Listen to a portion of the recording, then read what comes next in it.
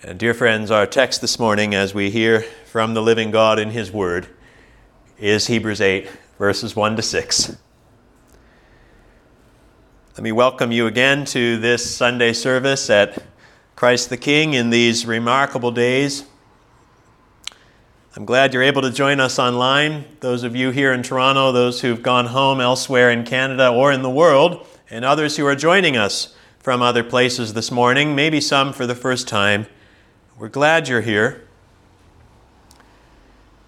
It is a huge loss not to be together in physical presence with one another. We all feel that as much as we are grateful for the technology that's available to us.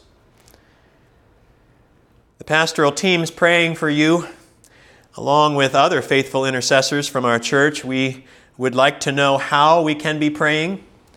So let me invite you to reach out to us in these days to let us know that, and we will try also to be reaching out to you that we could uphold you in prayer in whatever circumstances you find yourselves now.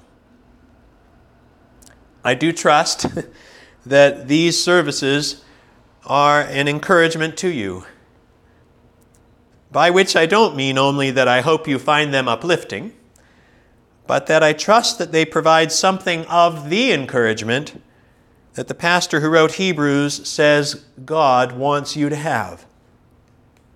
Which is to say, I hope they give you strong encouragement to hold fast to the hope set before us, as Hebrews 6 verse 18 says. Because that is the key to the Christian life, dear friends. Not just in these days, but every day.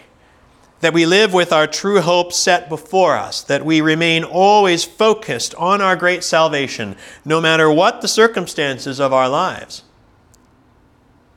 And that's what enables us to hold fast to our confession, to persevere in the life of faith. And at Christ the King, we've been continuing in our ongoing study of the book of Hebrews in these weeks, not because we're in any way avoiding the reality of what's happening in the world, but precisely because we're not doing that.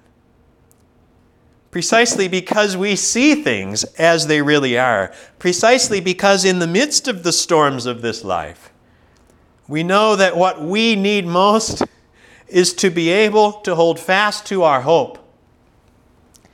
Which means we need to take in the Word of God in these days. It is the Scriptures that tell us what our hope is and why it's secure. God's words in these times aren't only true, they're precious. They're the bread of life. Jeremiah chapter 15, verse 16 says, "Your words became to me a joy and the delight of my heart." I'm praying that for you, friends. Today and always, but especially in these days. And I know in some sense it may not seem applicable instantly, but my highest goal in preaching is always that we'll see and be reminded of the greatness and the beauty and the value of Jesus Christ. And that as a result, we'll treasure Him above everything else. Because as we've been learning in Hebrews at Christ the King, it's only Jesus who makes our hope secure. We have this as a sure and steadfast anchor of the soul, the pastor writes, a hope that enters into the inner place behind the curtain where Jesus has gone, as a forerunner on our behalf, having become a high priest forever after the order of Melchizedek. That was the conclusion of chapter 6. And in the last 3 weeks, we've been considering what the pastors had to say then in chapter 7 about Jesus as this high priest after the order of Melchizedek. What it means to say what Psalm 110 verse 4 says, "You are a priest forever after the order of Melchizedek." And I know that there's been a lot of content in these last few weeks, as is usual in Hebrews. I realize also that it's sometimes hard to concentrate in these days. So allow me to summarize what I think is the central idea of what we've considered in chapter 7. I think the central idea has been that our high priest is eternal. And that our high priest is eternal because, as we've seen, he is the Son of God. That is who he's always been. The pastor began to make that point when talking 3 weeks ago about Melchizedek in chapter 7, verse 3. He wrote that Melchizedek, resembling the Son of God, continues a priest forever in the way that the Genesis narrative presents him.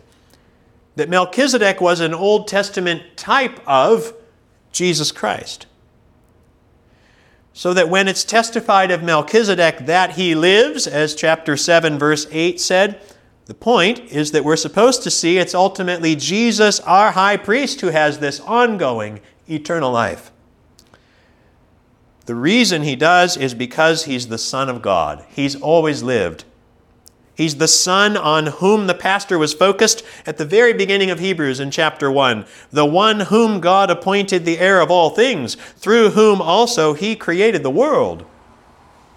His is the life that was in view when 2 weeks ago, in verses 15 and 16 of chapter 7, the pastor talked about another priest who arises in the likeness of Melchizedek, who has become a priest not on the basis of a legal requirement concerning bodily descent, but by the power of an indestructible life. In other words, his is the life of the Son of God, the Son, who took on flesh and died on a cross, but did not die eternally. He was resurrected, as we'll celebrate explicitly in 2 weeks' time.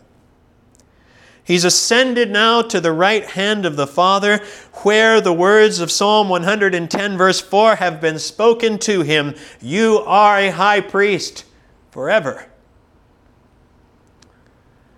And then last week in verses 23 and 24, we saw it once again. The pastor wrote, the former priests were many in numbers because they were prevented by death from continuing in office. But he holds his priesthood permanently because he continues forever, or remains forever, literally. He always lives to make intercession for them. It's the Son of God who's become high priest forever according to the word of the oath. That's where we left off last week in verse 28. Remember, for the law appointed men in their weakness as high priests, but the word of the oath, which came later than the law, appoints a son who has been named perfect forever. Hebrews chapter 7 reveals who this high priest has always been, the eternal Son of God. And so now as we come into chapter 8, the pastor comes to a bit of something of a vista point. His subject hasn't changed, but it's becoming clearer. If chapter 7 was focused on who this high priest has always been, then now in chapter 8, verse 1, and all the way to chapter 10, verse 18, the pastor will be focused on what the eternal Son of God has now become. You hear that present tense reality there in verse 1 of our passage, don't you? If you have your text, be looking at it as we go. Listen to what the pastor says. This is the theological main point of Hebrews. This is the heartbeat of the sermon, as we've said many times. Chapter 8, verse 1. Now the point in what we are saying is this: we have such a high priest, one who is seated at the right hand of the Majesty in heaven. That's what the pastor has been coming to, and it's what he'll be developing further still. We have now such a high priest. The pastor wants you, he wants us today to grasp the implications of who this high priest now is. The sum of what he has always been and what he has now become. And we've been saying it a lot in various ways, but here it is in summary.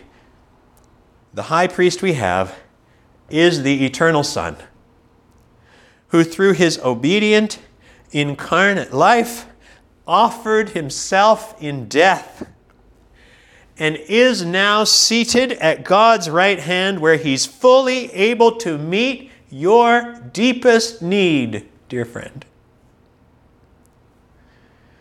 Because as we'll see in the weeks ahead, the Son has become this effective high priest only by the offering of himself as the once for all sufficient sacrifice for sin. That's how this all works. That's how, in the words of Hebrews 5, verse 9, the Son, as Jesus our high priest, is the source of eternal salvation.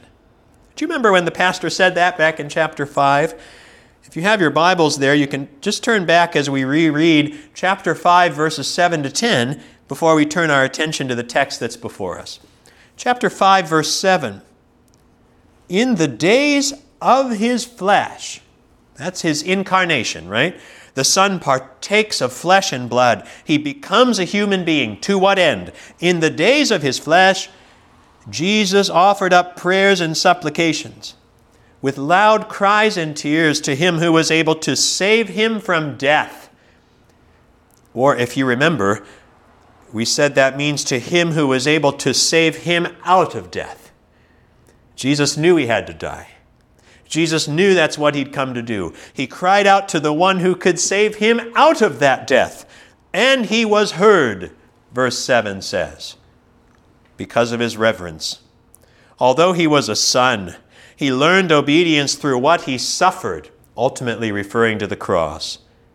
And being made perfect through his cross and resurrection, he became the source of eternal salvation to all who obey him, being designated by God a high priest after the order of Melchizedek. There it is.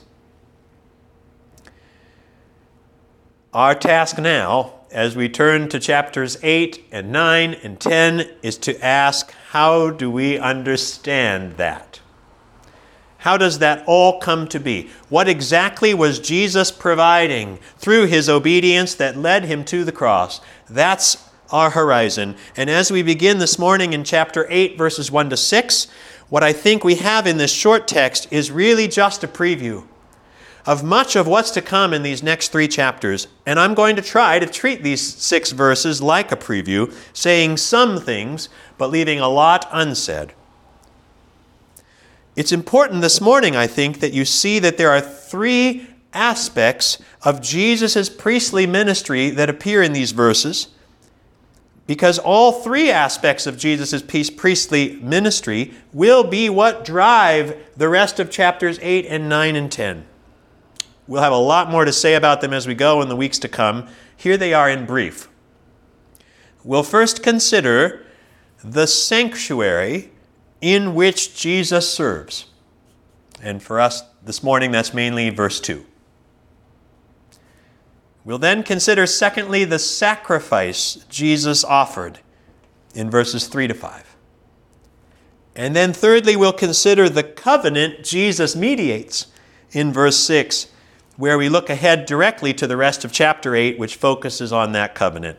And I think those are the 3 key themes for our study to come now for several weeks. The sanctuary in which Jesus serves, the sacrifice which Jesus offered, and the covenant which Jesus mediates. How those 3 themes intersect and interrelate and are connected to one another is the key to understanding the nature of the high priest's ministry.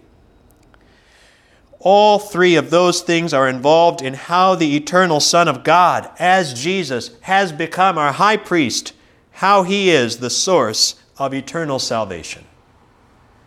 So this morning's the preview. The first aspect of this priestly ministry is the sanctuary in which he serves. Notice in the text how verse 2 is a continuation of the sentence that began in verse 1. The pastor says in verse 1, we have such a high priest, one who is seated at the right hand of the throne of the majesty in heaven. And here's verse 2, a minister in the holy places, in the true tent that the Lord set up, not man. That's where Jesus, our high priest, is ministering. He is a minister, the pastor writes, using a word that describes priestly ministry in the Greek Old Testament. He's a priestly minister in the holy places, or in the true tent.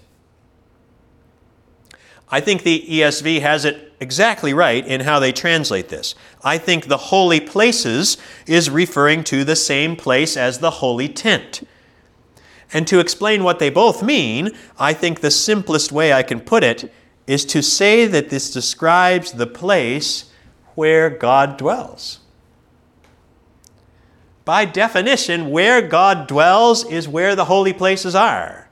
It's God's presence that makes them holy places. So, I guess the question I have is, where is that? This is a basic Bible question. Where does God dwell? You don't have to guess. It's there at the end of verse 1. He dwells in heaven, which is, of course, where our high priest has sat down, right? At the right hand of the throne of the majesty in heaven. The heavenly dwelling place of God is the true sanctuary. Now, obviously, by calling it the true tent here in verse 2, there's meant to be a contrast of some kind. And the pastor, in fact, tells us what that contrast is in the way verse 2 ends. The contrast is between the true tent that is set up by the Lord in heaven, as opposed to that which is set up by man on earth.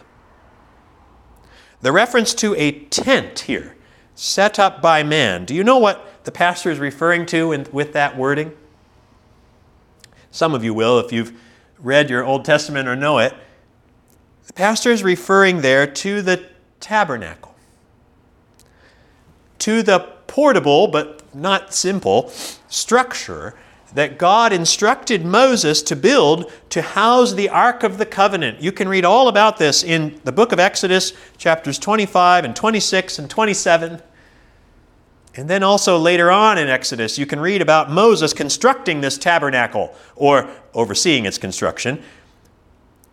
You know how, if you've ever read Exodus, the culminating moment of the entire thing comes then in the last chapter, in Exodus chapter 40, when it says in verse 33, "So Moses finished his work.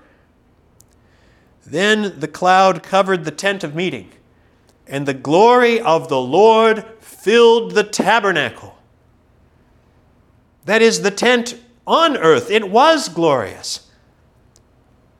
But what we quickly realize it wasn't was permanent. Because the tabernacle might have been filled with the glory of the Lord at key moments, but it wasn't the actual dwelling place of God, you see? It was meant to portray that heavenly reality. It wasn't itself the actual place. It served a vital role in the life of Israel. And part of the role the tabernacle served, of course, was to house the Ark of the Covenant. If you've ever read Leviticus, you know it was the job of the high priest to enter into the most holy place in the tabernacle, the place behind the veil, where the ark was to be kept with the mercy seat on it. And once a year, on the Day of Atonement, the high priest would enter into that most holy place to sprinkle blood on the mercy seat for the forgiveness of the sins of the people. As you also may realize, once the city of Jerusalem became the capital of Israel, David's great desire, ultimately to be fulfilled by Solomon, was to build a more permanent tent, if you will, to build the temple. The temple, then, maintains the basic same idea as the tabernacle, except that it's not portable. But even then, that wasn't where God actually dwelled. Solomon himself knew that. Solomon himself recognized that the earthly temple, as splendid as it was, couldn't rival heaven, which he says is God's actual dwelling place in 1 Kings chapter 8, verse 30. So that the point is that the tent and later the temple, where the man-made but God-given structures that the tent and later the temple were the man-made and God-given structures that represented the dwelling place of God. So that while the Lord could at times manifest his presence in those actual structures, the whole point is that those man-made places weren't the actual dwelling places of the Lord. Start, if you want, by looking over to Hebrews chapter 9, verse 24. This idea returns in larger ways in chapter 9. The pastor says there, "For Christ has entered not into holy places made with hands, which are copies of the true things, but into heaven itself," you hear it, "now to appear in the presence of God on our behalf." Or, glancing back still in chapter 9 to verses 11 and 12, you see it again. "But when Christ appeared as a high priest of the good things that have come, then through the greater and more perfect tent, not made with hands, that is, not of this earthly creation, he entered once for all into the holy places, not by means of the blood of goats and calves, but by means of his own blood, thus securing an eternal redemption." In other words, the holy places where Jesus is ministering is heaven itself. That's where he now appears in the presence of God. And just a footnote to ensure that this is clear, he appears there as the physical man, Jesus Christ. This is not a distinction between earthly physical reality and heavenly ethereal or mental realities that have no physical component. Such thinking is alien to the Bible and certainly alien to the pastor writing Hebrews. The point here then is that the means by which Christ can do this, to enter into the actual place of the dwelling of God, is by his own blood, not the blood of animal sacrifices. The tabernacle erected in Israel pointed forward to the tabernacle Jesus himself would enter upon his death and resurrection. The tent constructed in the wilderness was derivative in its design from God's eternal heavenly residence, his true dwelling place. Let me just emphasize that this is not something that the pastor writing Hebrews has suddenly stumbled upon. The Old Testament itself provides the foundation for identifying the heavenly dwelling place of God as the true sanctuary that is then replicated by the earthly tent established by Moses or later on the temple. I'll list just a few references to this idea from the Old Testament. Take the Psalms. Psalm 11, verse 4. "The Lord is in his holy temple. The Lord's throne is in heaven." Psalm 18, verse 6. "In my distress I called upon the Lord. To my God I cried for help. From his temple he heard my voice, and my cry to him reached his ears."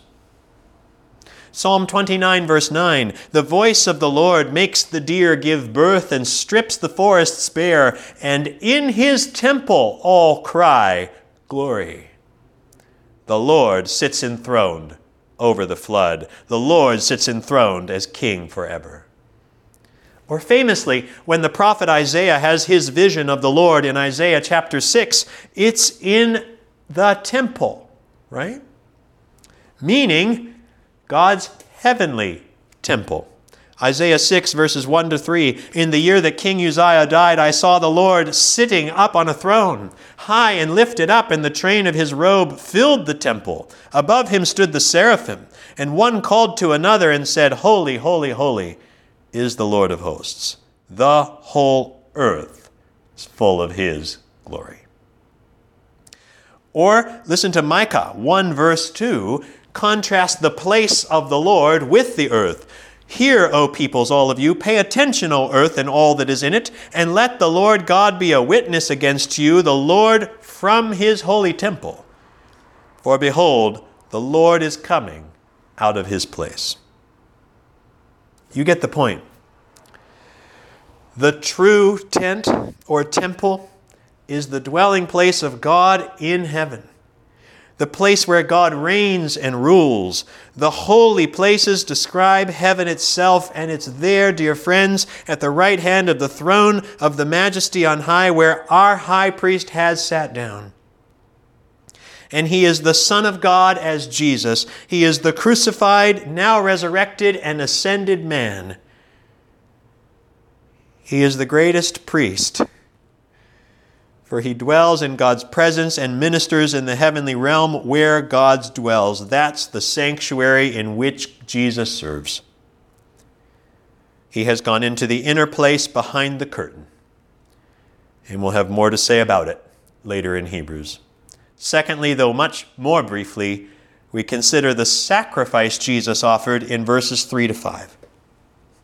The pastor has established already that Jesus is the minister of God's true tabernacle. In verse 3, he points out that a minister must carry out a specific ministry, and this being a priestly ministry, the pastor reflects on the responsibility of priests. He says in verse 3, "For every high priest is appointed to offer gifts and sacrifices." In other words, the priests were to express thanksgiving to God and to atone for sin committed in Israel. So the pastor seems to think, if Jesus is a priest, as Psalm 110 says he is, he must also offer a sacrifice. This is simply the nature of a priesthood, to offer a sacrifice to God. In other words, it's the fundamental role of a priest, to procure access to God through sacrifices. Just as the high priest in Israel offered sacrifices to obtain atonement and the forgiveness of sins. But then in verse 4, the pastor notes how Jesus, though he's a priest who must offer a sacrifice, the pastor notes how he's distinct from the priests who served under the Mosaic law.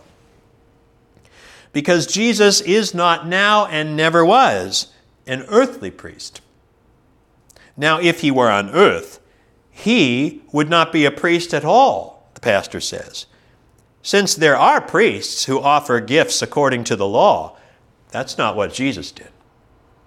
2 weeks ago, we considered how Jesus was not a priest in accord with the law because he wasn't of the tribe of Levi, from which the priests were to be taken. Jesus' priesthood isn't an earthly one. The pastor's already said that, but he expands on it now, and it connects to the sacrifice that the priest offers. The Levitical priests offered their sacrifices, the pastor reminds us, at the earthly tabernacle. They serve a copy and shadow of the heavenly things, the pastor says in verse 5. For when Moses was about to erect the tent, he was instructed by God, saying, "See that you make everything according to the pattern that was shown you on the mountain." Earthly priests serve at the earthly sanctuary, the tabernacle God commanded Israel to build. And the basic point is that the earthly sanctuary was never meant to be ultimate. The law and the earthly tabernacle were intended to be in force under the Old Covenant. But as such, they were not set in place. They were set in place only for a limited period of salvation history. I'd like to dwell on this for just a moment longer because I think it's crucial to understand it. Notice how those last words in verse 5 are in quote marks. "See that you make everything according to the pattern that was shown you on the mountain." It's in quotes because it is a quote. It's taken from Exodus chapter 25, verse 40, where God speaks to Moses in Exodus 25 in the midst of many instructions pertaining to the furnishings and the building of the tabernacle. And the point God makes is that behind all of that detail, the Lord had shown Moses a pattern. Having witnessed that pattern, Moses was to make everything having to do with the tabernacle. The whole of the tabernacle in its designs and its furnishings and what those furnishings and designs accommodated in the activities of the priests who ministered there, it was all a shadow of an original heavenly reality, the pastor says. Think about that. You don't have a shadow unless there's something casting the shadow. Right? There was an original reality that Moses was shown. It was that original reality that stood behind everything Moses was now being told to build and to set up. So here is what I think is one of the great questions of Hebrews.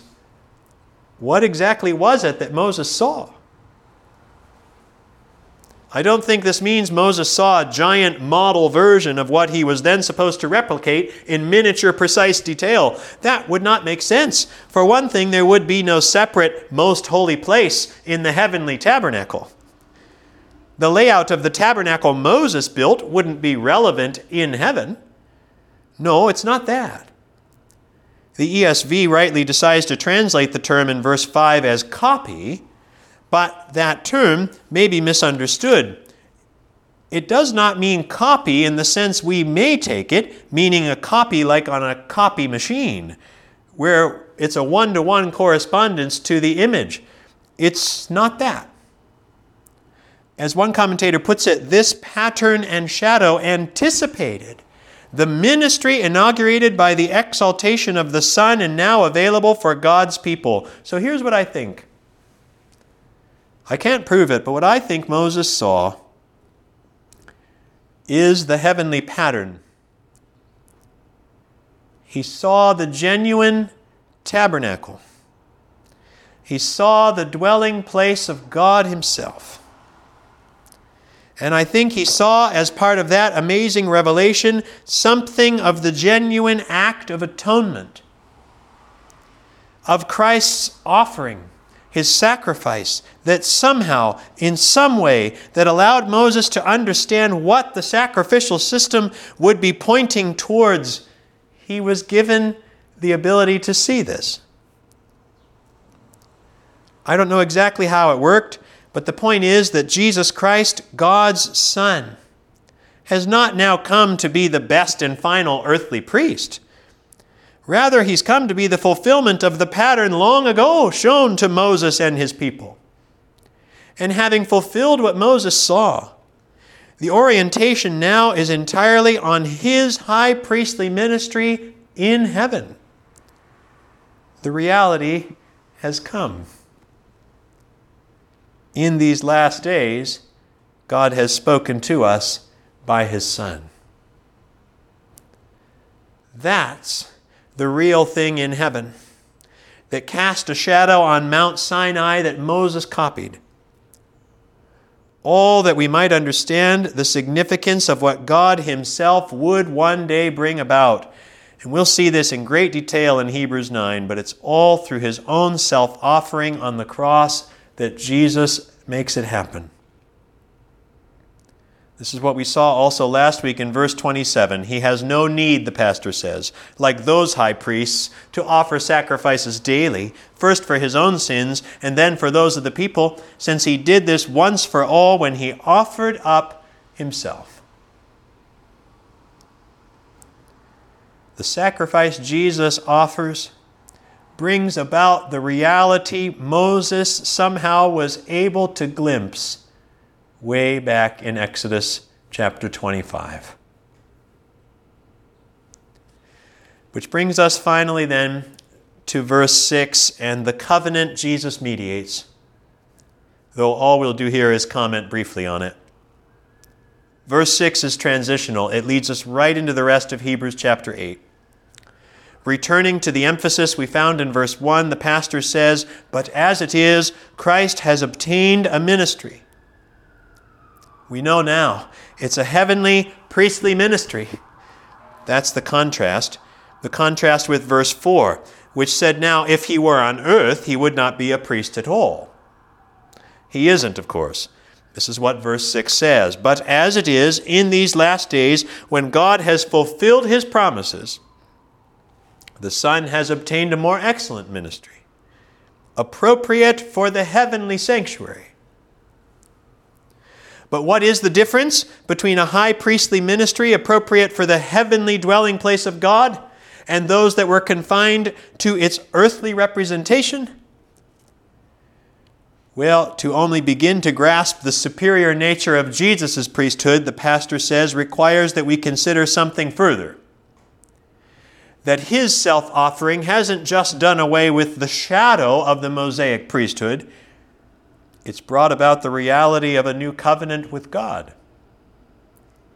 That Jesus' offering of himself in bringing about the forgiveness of our sins has also established the foundation of a better covenant. Jesus' role as the covenant mediator is brought about through the sacrifice of himself. This is the new covenant in my blood, Jesus said to his disciples on the night he would be betrayed. Our high priest's superior ministry has effected a covenant enacted on better promises, as we'll see next time. Promises of complete forgiveness, of the writing of the law on our hearts, of intimate access to the presence of God himself. Or, in other words, the change of priesthood has produced a change in the whole covenant relationship of God with his people. It is to that change that our attention will shift next time in the rest of Hebrews 8. Friends, as we move forward into Hebrews, we'll have much more to say about the sanctuary in which Jesus now ministers. About the sacrifice, the self-sacrifice that Jesus himself offered and its great significance.